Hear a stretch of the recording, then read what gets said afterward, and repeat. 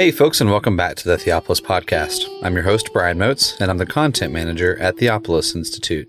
Theopolis trains men and women to lead cultural renewal by renewing the church. Participants in our programs will learn to read the Bible imaginatively, worship God faithfully, and engage the culture intelligently. We are currently right in the middle of our Trinity term for our 2019-2020 Junior Fellows program. It's been exciting and encouraging to have an excellent group of students here in Birmingham, Alabama, to learn and go through the entire Bible to get the Theopolitan vision in their bloodstream, to sing psalms and hymns and spiritual songs in the 3 worship services that we have during the day. And we appreciate your prayers as we continue to work to develop these students over the next few months.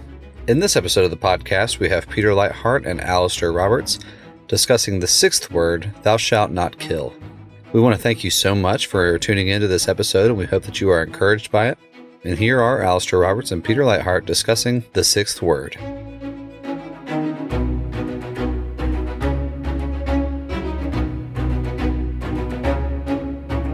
Welcome to the Theopolis Podcast. This is Peter Leithart, and I'm here today with Alistair Roberts.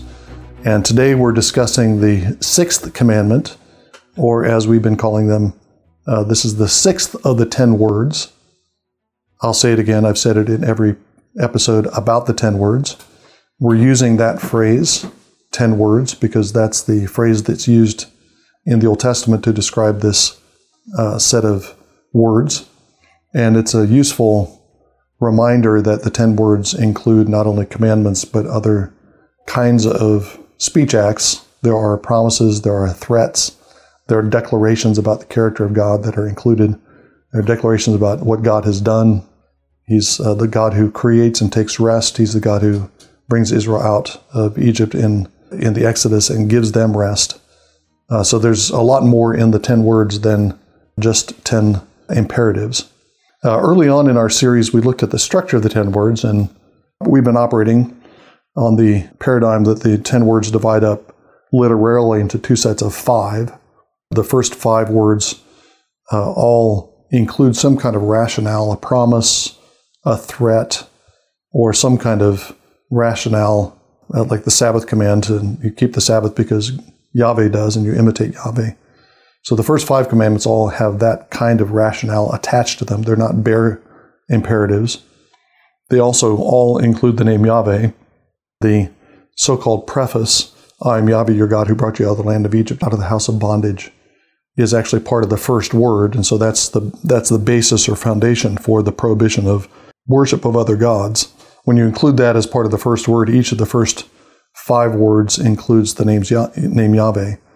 The second 5 words are literally sharply distinct. There isn't any rationale in any of them. There's no reference to the name of Yahweh. The commandment against murder, against adultery, against stealing in the Hebrew are simply 2 words. It's the negative particle lo in Hebrew along with a verb. That's all that's in the commandments. There's no explanation. There's no connection with Yahweh's character or his actions on Israel's behalf, just bare commandments. So you're just looking at the 10 words literally, they divide up neatly into a 5 and 5 structure. And so by moving into the 6th word, which by our numbering is thou shalt not kill, by moving into the 6th word, we're moving into the second half of the 10 words and the second table, as it were. We're moving from commandments that have to do with our relationship, Israel's relationship to Yahweh, our relationship to God, commandments that have to do with love of God, to commandments that have to do with love of neighbor.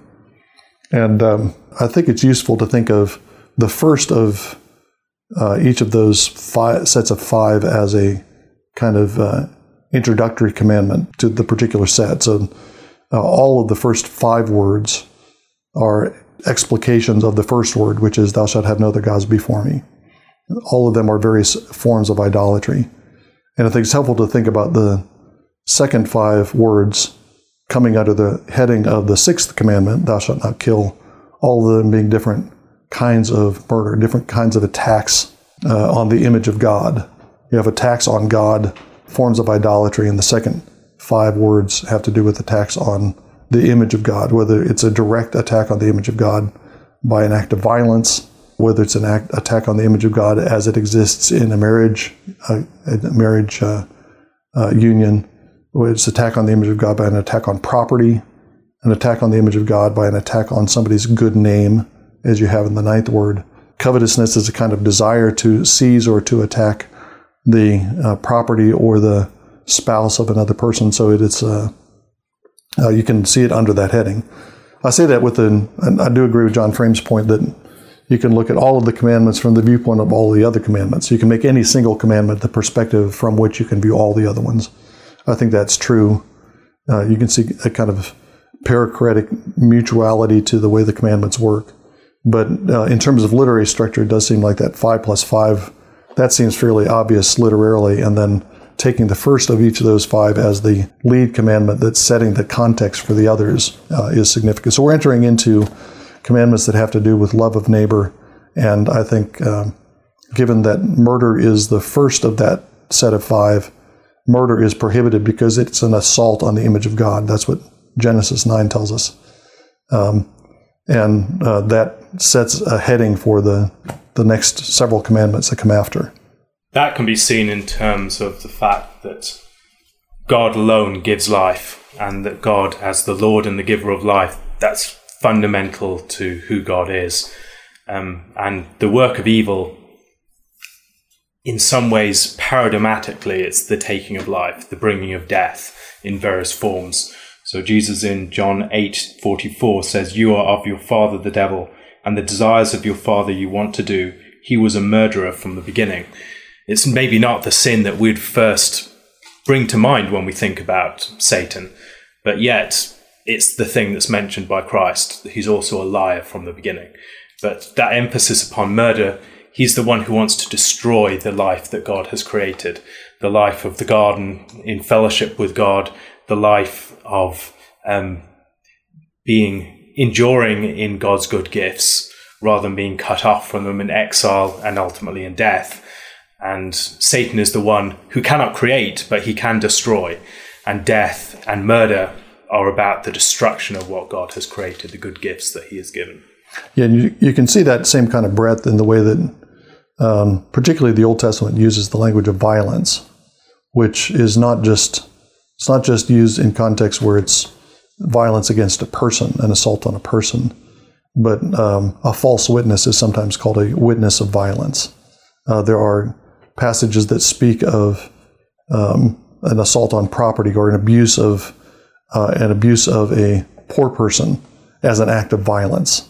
You're not attacking the person directly; you're attacking his property, or you're attacking his legal standing, his legal status, or his ability to get justice.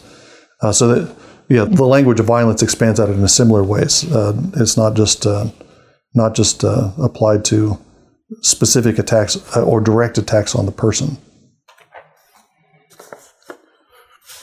We've commented in the past on the connection between Deuteronomy 5, where the 10 words are repeated, and the later chapters of Deuteronomy where they're expanded, the principles that are involved in them. And the expansion of the principle of the 6th command, or the 6th word, connects it with the example that you gave of false witness, that someone who brings a witness of violence against their neighbor. Other examples, the way that the laws concerning warfare are designed to prevent wanton destruction. So you don't just destroy the environment of the places you're attacking.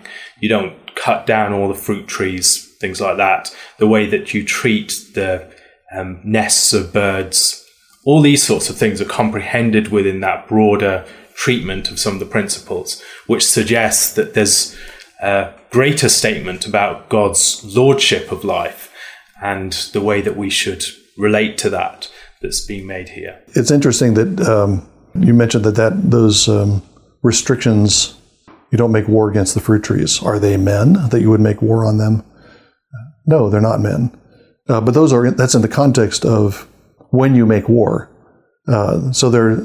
It's in the context where there's a legitimate killing, but under restrictions. So it's not a total warfare is not permitted, but warfare is permitted. So that raises a couple of questions about the 6th word. One is the preferable translation of the verb ratzach, There's traditionally, thou shalt not kill. It's more usually, I think, translated, thou shalt not, or you shall not murder in more recent translations. I think the thou is actually preferable, as I've explained previously, because the verb is in the second person singular. But ratzak is translated as murder, which is obviously leaves open the possibility that there might be legitimate forms of killing that the commandment is not covering. But at least in my work on that verb, I don't think that narrowing works, because the verb is used, the highest concentration of the verb is in Numbers 35, which has to do with the cities of refuge. And the verb there covers not just murder, but it covers manslaying, which is not the same as murder. It's not punished the same as murder. And at least in one instance in that chapter, it describes what the avenger of blood does. So the avenger of blood also ratzak. So that's obviously not murder. That's the just punishment that he's carrying out. He's supposed to do that, supposed to carry it out. And yet the same verb is used to describe it. I think probably manslaying would be that leaves it ambiguous about whether it's intentional or not. It's interesting in Numbers 35 that even an accidental slaying of a man, even an accidental shedding of blood on the land, has to be dealt with. The man who acts, he has no intention to kill anybody, and his axe head flies off and hits somebody in the head. There's no intention behind it. There's no anger or hatred behind it, and yet blood has been shed. He can't just go about life as normal. That still has to be dealt with, even in that accidental case. So any kind of manslaying is the Torah deals with, doesn't deal with it in the same way. Manslaying in that kind of accidental situation, you have to be confined in a city of refuge. Murder requires the death penalty, and there are occasions when slaying a man is legitimate. But there's no blank check for manslaying in the Torah. Even these accidental kinds have to be dealt with in specified ways.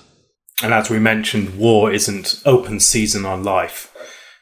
There is a very clear limit that presents the act of war, like other acts, as acts of judgment, that there is a principle of justice that must govern the actions.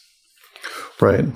So I think the principle is, as you said, God is the Lord of life and death, but there are certain occasions or certain zones, there's certain occasions when God has delegated the authority over life and death to human beings. Again, the root of that is in Genesis 9, when Noah is told that whoever sheds man's blood, by man shall his blood be shed. So there's a permission, I think, of corporal punishment, capital punishment.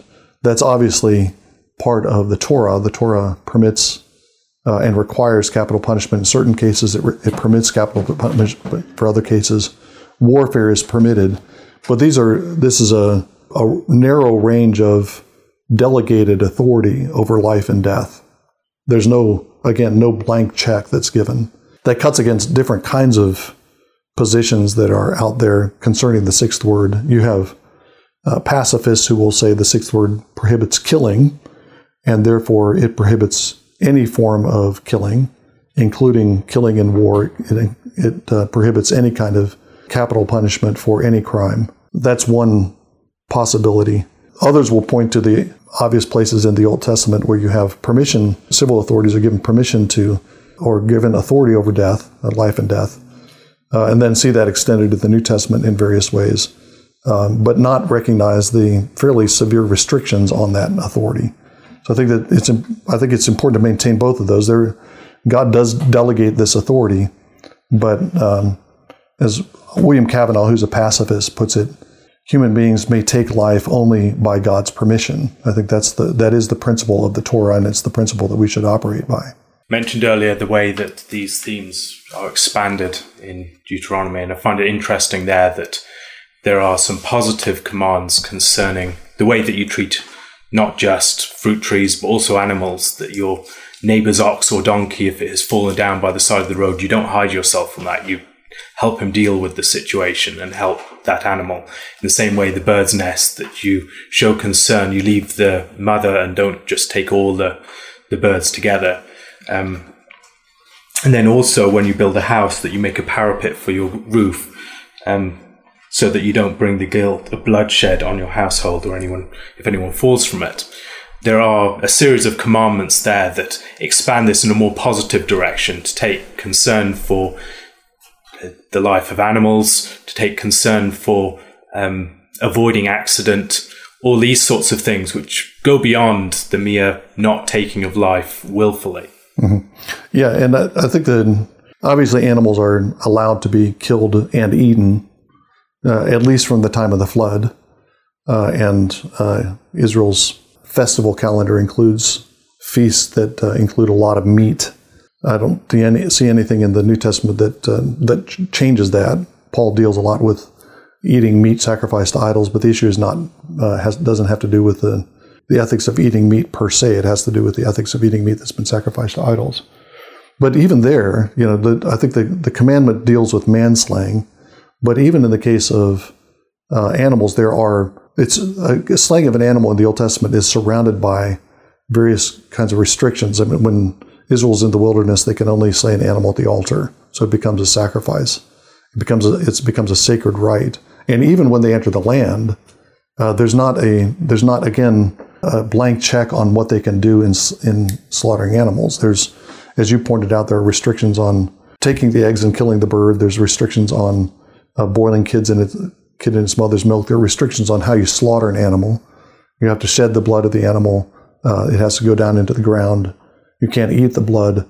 So even when it's taken outside of the strictly sacred context of the tabernacle, even slaying something that's not human, slaying an animal, is still treated with this kind of there's a ritualized aspect to it that I think partly is designed to remind Israel that even with animals, the Lord is the Lord of life, and they're slay and kill and eat animals only by the Lord's permission. Your comments on the positive dimensions of the sixth word takes us also to the Sermon on the Mount, where Jesus deals directly with the sixth word. You've heard that it was said, "Thou shalt not kill," but I say to you, any man who's angry with his brother is subject to judgment. And then he goes on to describe a series of scenarios. It's rooted in that same kind of the perspective of Torah, that there's not just a bare prohibition of killing another human being. That's if you've spent your life avoiding killing human beings, you haven't necessarily kept the sixth word. Right. That's minimal. There's all kinds of other things, even within the Torah. There's all kinds of other things that are associated with it. And then when Jesus speaks about it, I think he's expanding further that same kind of ethic that is promoting and protecting life, not simply refraining from taking life.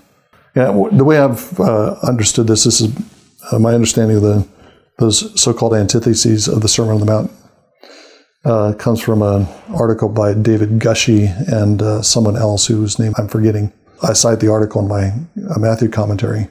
But as I understand these, they're not antitheses. It's not that Jesus says, "You've heard, thou shalt not commit murder, thou shalt not murder, but I say to you, do not be angry." That's not the way that the structure works. He says, "You've heard it said, thou shalt do no murder, thou shalt not kill." And then he describes various situations in which anger escalates to killing. Anger escalates to a punishable offense. I don't think Jesus is saying that somebody who's angry with his brother, that it itself is going to bring him before a court. You have a ascending series of courts that Jesus describes. He's not saying that anger itself brings you before a court, but rather anger left unchecked leads to actions that will lead to killing and lead to court. So he's describing kind of a vicious cycle where anger produces a violation of the sixth word. But then when it gets to the positive commandments, it has to do with what you do with a brother with whom you are at odds. If your brother has anything against you, go and seek reconciliation. Leave your gift upon the altar and go be reconciled to your brother.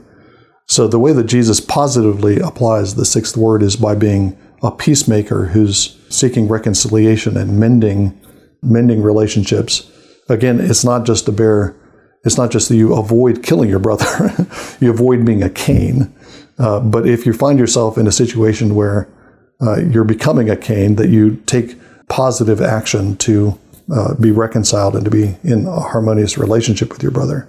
And Cain was given a warning that he was becoming a Cain before he actually killed his brother. Yeah, he could have taken steps at that point, right? That's what Jesus is instructing his disciples to do.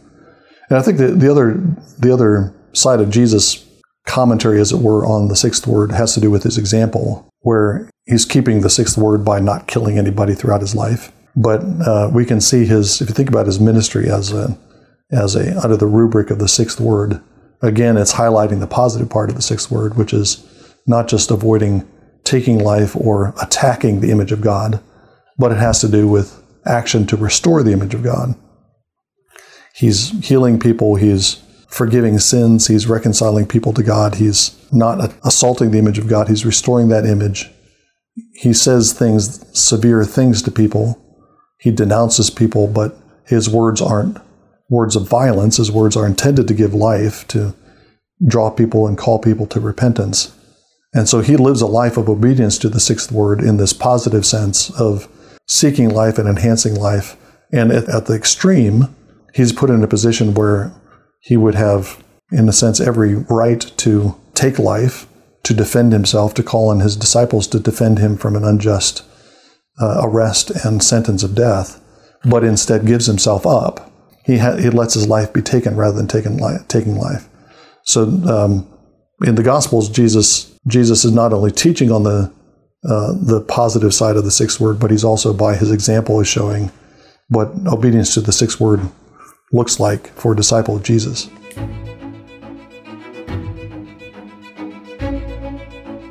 Thank you again for enjoying this episode of the Theopolis Podcast. For more information and for more content from Theopolis, you can check us out online at theopolisinstitute.com. We release new articles every Tuesday and Thursday on our blog, so you'll want to make sure to look out for those. You can also find us on Twitter at _Theopolis and on Facebook if you just search for our name.